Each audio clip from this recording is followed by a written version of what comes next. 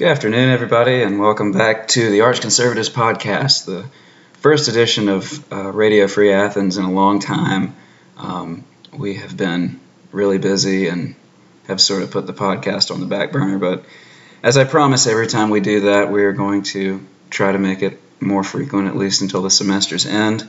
A little update on what's been going on. We had a new magazine come out a couple of weeks ago. It was the spring edition of the Arch Conservative that you can pick up at the Tate Center and I think in a couple of other reading boxes around campus. Just keep your eyes open for those. Also, this next week, today is April 5th, next week, next Wednesday the 10th, we're having an event over at the Hilton Garden Inn, the ballroom there. We are doing a panel discussion alongside the Georgia Public Policy Foundation, where we will be talking about school choice policy with a representative from GPPF, Kyle Wingfield, their CEO, as well as a Georgia professor of economics, Jeffrey Dorfman, and I'll be there as well as most of the editors. So that'll be April 10th at 5 o'clock. If you're in the Athens area, or if you are close enough to the Athens area, it'd be great to see you there. With me today to talk about whatever we're going to talk about is Reed Ferguson. How are you doing, Reed? I'm good. How are you? I've been worse. I think I'm ready to get this weekend going.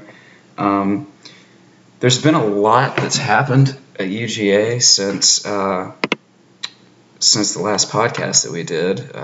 One of those things was a pretty sizable protest that I saw when I was downtown. I had not heard about it beforehand, which was disappointing, but the heartbeat bill, which has since passed the Georgia House of Representatives, was met with some disdain from a lot of the more vocal students at UGA. Reed, were you able to catch that protest? I did not catch it, but I had heard about it a little bit earlier in the day. I was asked by somebody at Grady News Source to speak about the bill, just from the pro-life perspective. So I had a short 10-minute conversation with him, but before that day, I hadn't heard of this group. I think what was the group called? I have no idea. Something like March for Choice or something like that. That's gross. Yes. What did you say to him? He basically asked, what is the pro-life perspective? And I answered by saying that it's a question of whether or not it's a life, and if it is a life, then the government has a role to protect it. Probably said it a lot more eloquently when I explained it out to him. And then he asked, he asked about how they say it's about a woman's right to choose and how we square that with the pro-life perspective.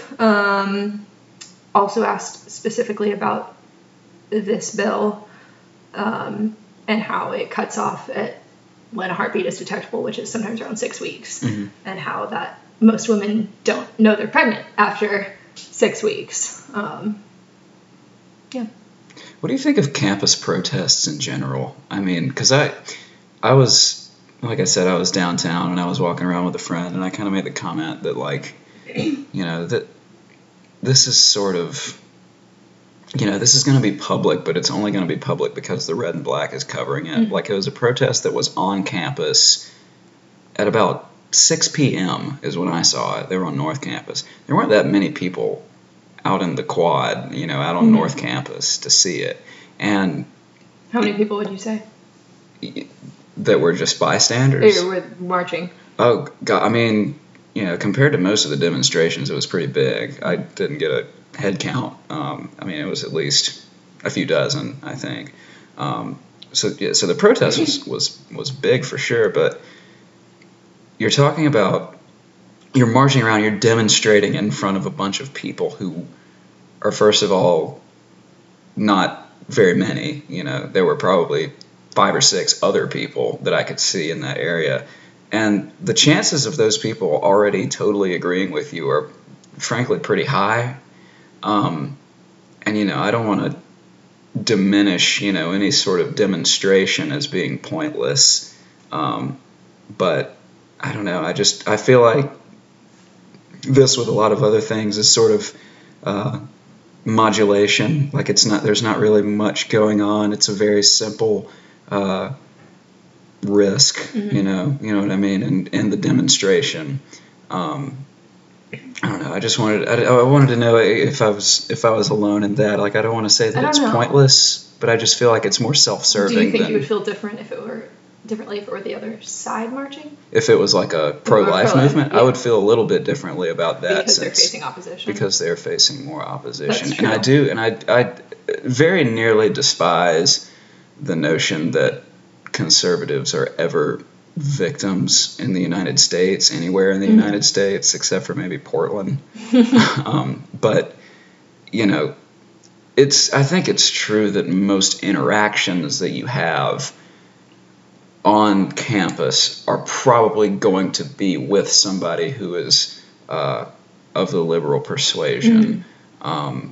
And that's why I think the risk is minimized. And a protest is not validated by the risk at all. Mm-hmm. But I think it is validated by how it's covered, the amount of coverage that it gets, mm-hmm. And locality, where it is. I think if a protest was taking place, for example, outside of the Georgia House of Representatives, which has a Republican majority mm-hmm. at least, then it would make a little bit more sense than just doing it. It's sort of like doing it in your living room. I also believe, I think the bill had already passed at that point. I think it was. I'm not sure about that. I think it was a couple of days. Yeah, maybe so. I think so. If it hadn't passed, it was going to pass. Yeah, it may have been earlier that day though. I'm not sure, but if it had already passed, that is especially pointless because the only person you need to persuade is Governor Kemp. Right. And marching around in Athens is probably not mm-hmm. going to sway that. Right. It might have helped if you were trying to sway a representative from Athens. Put political pressure there, but marching around on UGA's campus probably isn't going to influence that. Yeah, probably not. And I think the bill itself, there's a lot of cynicism around it. I don't think that it's quite worthy of declaring a total absolute victory for pro-lifers, and I don't think that it should be viewed as the end of the world. I think it should be viewed as a reflection of a Republican state. Yeah.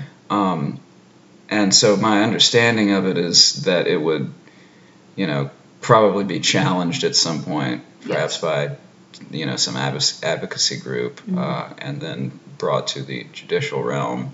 And the idea being that the judiciary would make a ruling at some point, declaring it constitutional or not. And I think that's part of the idea. At least, right, would be probably. Getting it into the judicial system. I think that's the goal of a lot of these bills mm-hmm. and going around in other states, mm-hmm.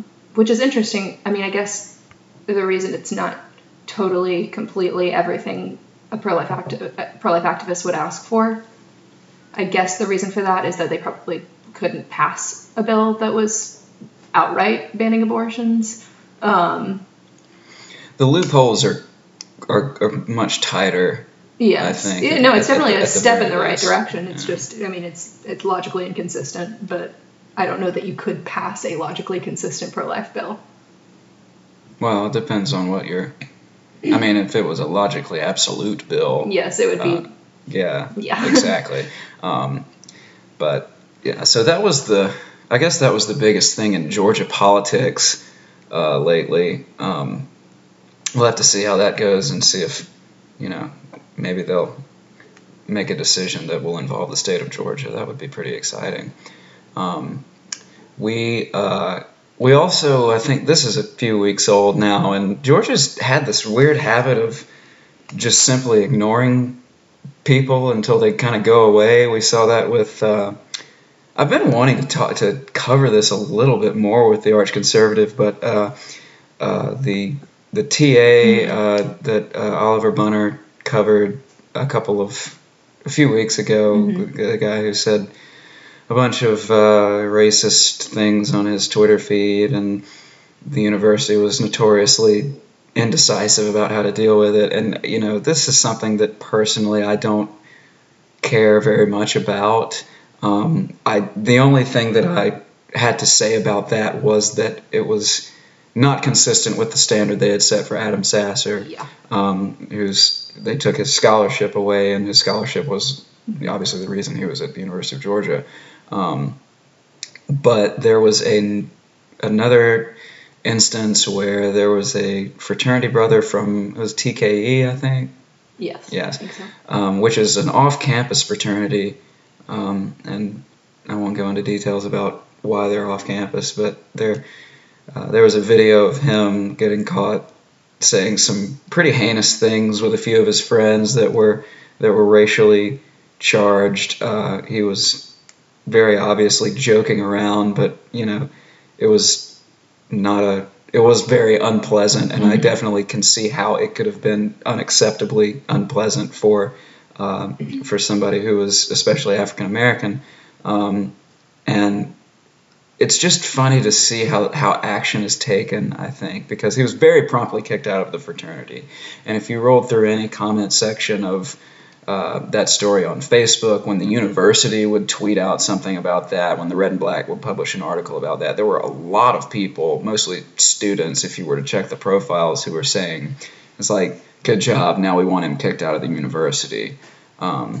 Overheard at UGA. Yeah, well, yeah, they do that a lot, and I think they were originally the ones who broke the Sasser story. I say broke as if they are, seriously reporting, but, either way, there are a lot of people who don't want any kind of, they want a totally zero tolerance policy on that, and I mean, it's difficult to rationalize some of these rulings with the way that the university is. They're a public entity, but they also toe the line between what they're able to do with the First Amendment. I mean, we had the free speech bill passed, I think, that's like a year and a half ago, I think, by now.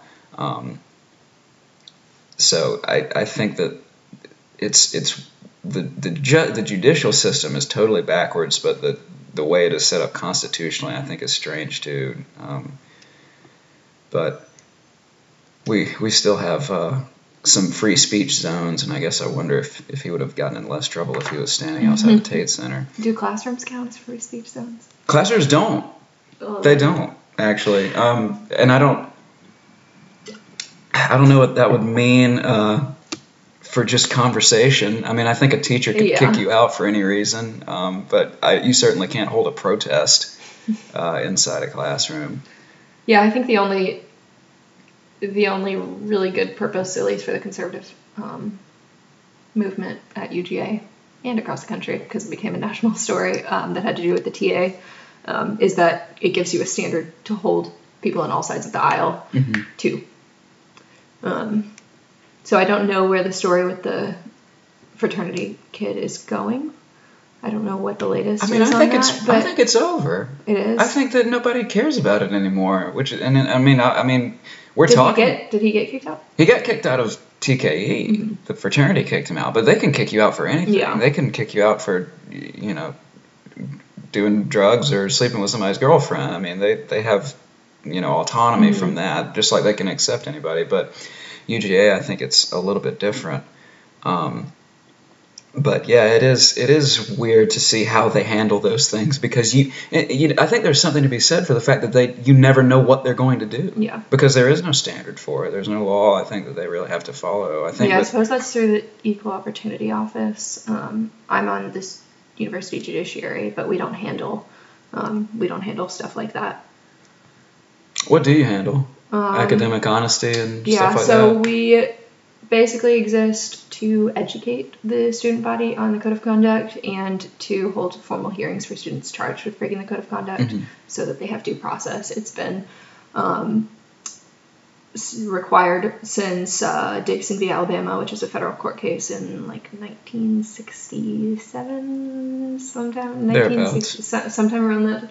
around the late 60s that said students have to have due process before being expelled, or it might include suspended, but it definitely includes expelled from public institutions.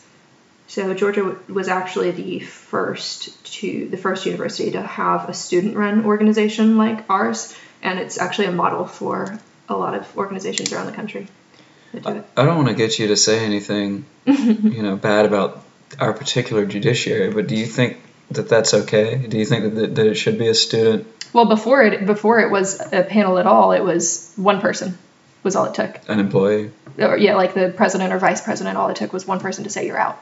So it does give students a fair process. I think that our process is a very fair process. Now, I think it might. I think there might be a conversation to be had about extending our process actually to like the academic dishonesty stuff, because I don't see any reason why we shouldn't handle that as well when we're handling underage drinking cases and assault cases and things like that. I don't see why we shouldn't handle that. I do understand why if it's assault or underage drinking, then what does that really have to do with the university? I'm not saying it shouldn't have anything to do with the university, but what, like, beyond going to court for battery or whatever you did, what is that role? Are you like, what's the process like, or why should the university have any say in that? Not necessarily the method, but what happens? Like, what do you decide? Sanctions, whether or not they're suspended or not. It's really about if someone assaults their roommate or something, should that person be a part of the university community? Okay. Because you don't have a right to be a part of the university community if you are a threat to it. Okay. Or if you don't abide by its standards. Yeah. Okay. That makes a little bit of sense. Yeah, I had to go through that. I don't know if I've told you this, but yeah, I had to go through that same process when I was accused of plagiarism in freshman year. I didn't plagiarize anything, but I had to prove, basically, not to that council, not to that panel. Yeah, I had to prove it to my TA, which I did in about 8 minutes. But it caused a great deal of stress because, unlike in real life, they don't actually tell you what they think you did until you show up. Yes. Which is an interesting point all of its own. I had actually not begun writing or doing any sort of political activism in any way before. At that point, I was taking freshman math, and I was ready to go get a job. Yes, I've heard a lot of stories of people who go through the academic dishonesty process and have had bad experiences, including a professor who told me he was like the faculty advisor. I haven't observed one, so I don't know what they're like, but he was like a faculty panel member or something on one of them, and he came out livid. He was very angry with the process. So I think there definitely should be a conversation about putting academic dishonesty situations under the wing of the university judiciary. Did he have anything specific to say about it? I probably shouldn't. That's fair. I can tell you what happened in mine. Go for it. Because I don't know if these people even work at the university anymore. It was so delicate. That was the main takeaway I had from it. It was like they knew that they were dealing with something so deathly serious as, like, hey, I could fail this class, which is something I don't really want to do as an 18-year-old. But they were so just reluctant to talk about it in the terms that, in the reality of, what was going on. And I, eventually said something like, I feel like I'm the only person here that's taking this seriously at all. And I think that's really bad. You're already dealing with a system that's backwards. Like I said, I had to prove that I didn't cheat, which was strange on its own. And then, I show up and you don't even want to tell me that you think I cheated. You just don't want to make me uncomfortable, which, too late. You made me uncomfortable 3 days ago when you told me I had to come to this damn thing. But I think that's something that I don't really know too many details about this, but they're very attached to it as well. I know when Betsy DeVos, said she she got a lot of pushback from Joe Biden, when she said something about wanting more fair, hearings for people who had been accused of crimes. And she was talking not about plagiarizing. She was talking about like rape. Yeah. Because there have been cases. There was that very highly publicized case from Rolling Stone reported on it, where it was a mass rape scandal that turned out to be totally fabricated. Oh yeah, what school was that? Was it Virginia? That sounds familiar. I think so. Or was it Duke? It was Duke. Yeah, it was the Duke lacrosse team, right? Yes, I think so. Anyway, things like that, they happen, and you've got a lot of statistics that are a little dodgy about 1 in 4 females is going to get sexually assaulted in college, when in reality there are measurements that say it's more like 1 in 40. That's still pretty high, but it's not as bad. I think the FBI statistic is even smaller than that. I mean, it's probably underreported because rape is notoriously underreported, but not that underreported. It's not 1 in 4 underreported. It is notoriously underreported, but there are also things, that could be counted as sexual assault that maybe shouldn't be, I guess. The 1 in 4, I think 1 in 4 or 1 in 3 statistic comes from a survey that doesn't actually define. I think it uses the word.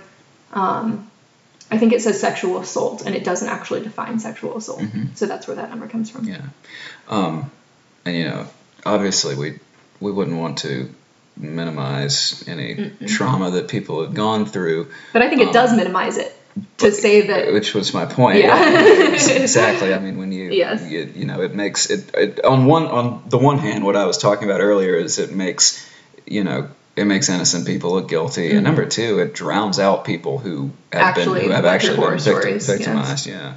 Yeah. So, what other bases should we cover? There's been, I guess, another 25 Democratic candidates who have entered the fray. Stacey Abrams continues to make an absolute ass out of herself. Still not conceding. She sore loser. That was a funny. I think it was Dan McLaughlin pulled up a tweet of hers from, I think, October of 2016, when she said the prospect of a candidate for president not respecting the results of a democratic election is terrifying. And then I think 2 days ago she gave a speech where she basically said, I won the election and didn't lose by 54,000 votes. So I just it's not democratic if a Democrat loses. That's a good point. I want to do another longer podcast about the whole concept of democracy. Ooh, I would love to do that. Because I read I've been reading Up From Liberalism, and William Buckley, who wrote it, goes into a lot of things about democracy. And I've always said, the Washington Post has democracy dies in darkness as their motto. Grady has something like over the doors. It was something like building democracy's future or something like that. Basically, one of the things he said was today's pundits, a democracy leaves their mouth every time they take a breath, and when they close their mouths, one of them gets cut in half. It's so there's lots of any time there's a government a regime change somewhere in the world, somebody's always going to say, well, that was a democratically elected, definitions of democracy certainly vary. I think that I'd say that in a very short way, I could explain it, my own position, which would be that democracy in and of itself is not good. I agree. It's not bad either, but what we call democracy in the United States so democracy. Casually. First of all, we're not. Our founders did not want to be a democracy. First of all, systematically, we're not. But when we say democracy, what we actually mean is the society that this particular democracy has brought about. Yes. And there are a heck of a lot more factors that go into that than just the fact that it was 51% of people doing this or that. I think that's probably a topic for another day. I would love to do that one. But I do love it's so interesting the way that journalists especially really love that word. And they really, this is a threat to democracy. This is, the chant, this is what democracy looks like. And I'm sitting there thinking, that's not democracy. That's freedom of speech, which is outlined in the Constitution, which makes us a constitutional representative republic. But that's not democracy.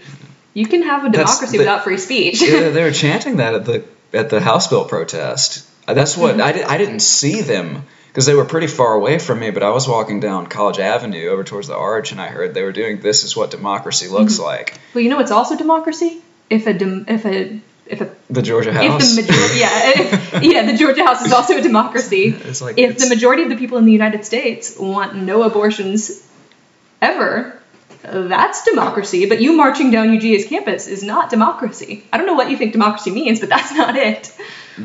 I mean, that's what activism looks like. It's what chanting and walking and but it's not democracy. Holding a banner looks like. I mean, it's a lot of things that you could have said, and you chose democracy because I guess it's a buzzword. But yeah, democracy is invalid once it goes against, that crowd. And now I guess the Electoral College, we're talking about abolishing that, which that got a very constrained applause in one of my political science classes last week. Somebody said something about the Electoral College being on the platform of debate, and there were a couple of people who were just kind of giving a. I didn't know that was still a discussion that was going on. It is. It's going to be. I think it's going to be even more of a discussion in 2020. I mean, it was definitely a discussion around the time of the 2016 election. I remember seeing a lot of Facebook debate about that. Yeah, but it kind of disappeared. Yeah, everything disappears until election time. Everything except the economy. The economy is another thing that I think it would be worth talking about another time, just mainly because of Donald Trump totally breaking the system of analysis, meaning basically you can judge approval rating almost in correlation with the economy. Bill Clinton did that in 1992. The economy wasn't especially bad when he was running, but he certainly was not going to challenge George Bush on foreign policy and things like that. But the economy is going, gangbusters right now, and it has been for a few years now, but Trump still has a very low approval rating, which I think is awesome, personally, because I think that some people still, now I think the definitions of this word are probably different between me and somebody who really disapproves of Donald Trump, more than me, but it shows me that character does still matter to a lot of people. It would be great if I thought that a lot of that disapproval was coming from, say, evangelical Christians, but I don't think it is. I think it's coming a lot from the left, a lot from the Reagan right. I think a lot of the Trump bashing, at least on the left, is not rooted in real principle. I mean, it surely is for some people, but it's largely based in virtue signaling. Because if you say Trump sucks, you've got a golden ticket. Yeah. You've automatically made 3 friends. Yeah. The entire class is your friend. Yeah, the whole class, the whole Tate Center protest. I haven't heard from Students for Justice in Palestine. Oh, yeah. They're my favorite activist group. And I guess it's because the Jewish students, the Israel Fest people, haven't done anything yet, but it's getting pretty close to Israel Fest season, so I always look forward to that because it's so heinous. I met this girl, bless her heart. She was with those people at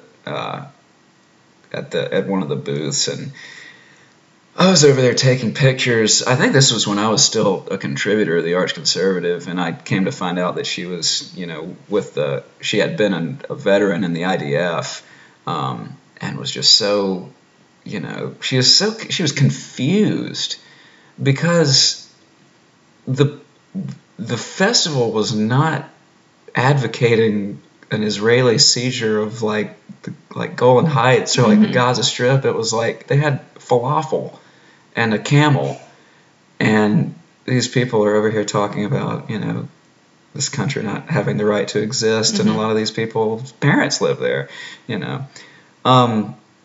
But we're about at the 30-minute mark. We have pretty much gotten our feet wet again with the podcast, which I hope to actually do consistently. Do you have any plans for the weekend, Reed?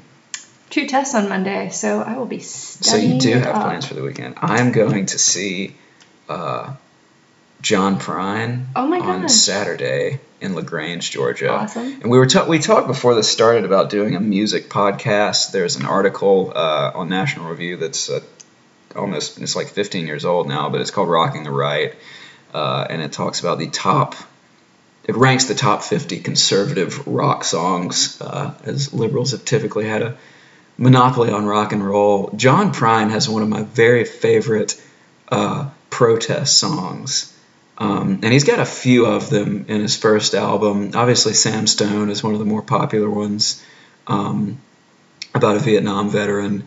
He's also got one called Your Flag Decal Won't Get You Into Heaven Anymore, which I think is one of the better. There's a lot of great Vietnam War protest songs. I think that was when people really perfected the craft of the protest song. I think that they are philosophically banal, but I think that there's a lot of good stuff in there. When you get into the 70s, and the 80s, you get some crap like, you know, Born in the USA, songs that you don't even really know they're protest songs, but you know, CCR. Oh, we should do an entire podcast on Imagine by John Lennon. Yeah, that's probably my least favorite song ever. Yeah, I decided, you asked me this a couple days ago, and I decided that John Lennon is my favorite Beatle. I think his solo career is totally insufferable. I like his very first album with Yoko Ono, and I think most people probably don't like that one as much as Imagine. I think it's so much better, despite its production value being not great. But yeah, I used to really love John Lennon, and then I kind of realized that he was kind of not a great human being. He was not a great good husband or father until terrible. He quit music in 1975, and I appreciate his effort to make amends, and I think that's one of his saving graces. But yes, he spent about a decade and a half being an absolute scumbag to women. And his son Julian, who obviously Paul McCartney wrote "Hey Jude" about. That must have been an awkward recording session. Yeah. You know, what's this song about? Maybe you didn't tell him. It's about this guy. This guy I know. Yeah, he has a Liverpool. Son who used to play in a band with him. Yeah. Still do. So that'll probably be coming up. I hope it comes up soon. But anyway, I think that will be the end of this podcast. We thank you for listening. Once again, today is Friday the 5th. On Wednesday the 10th, we will be at the Hilton Garden Inn talking about school choice policy with Kyle Wingfield and Professor Jeffrey Dorfman. So we hope that we'll have some people come out for that. I'm going to try to speak in public. So I guarantee you won't want to miss that, because it will either be an embarrassing failure or it will be masterpiece of oration. But until then, we will try to keep our podcast schedule going more consistently, and we'll see you next time. Goodbye.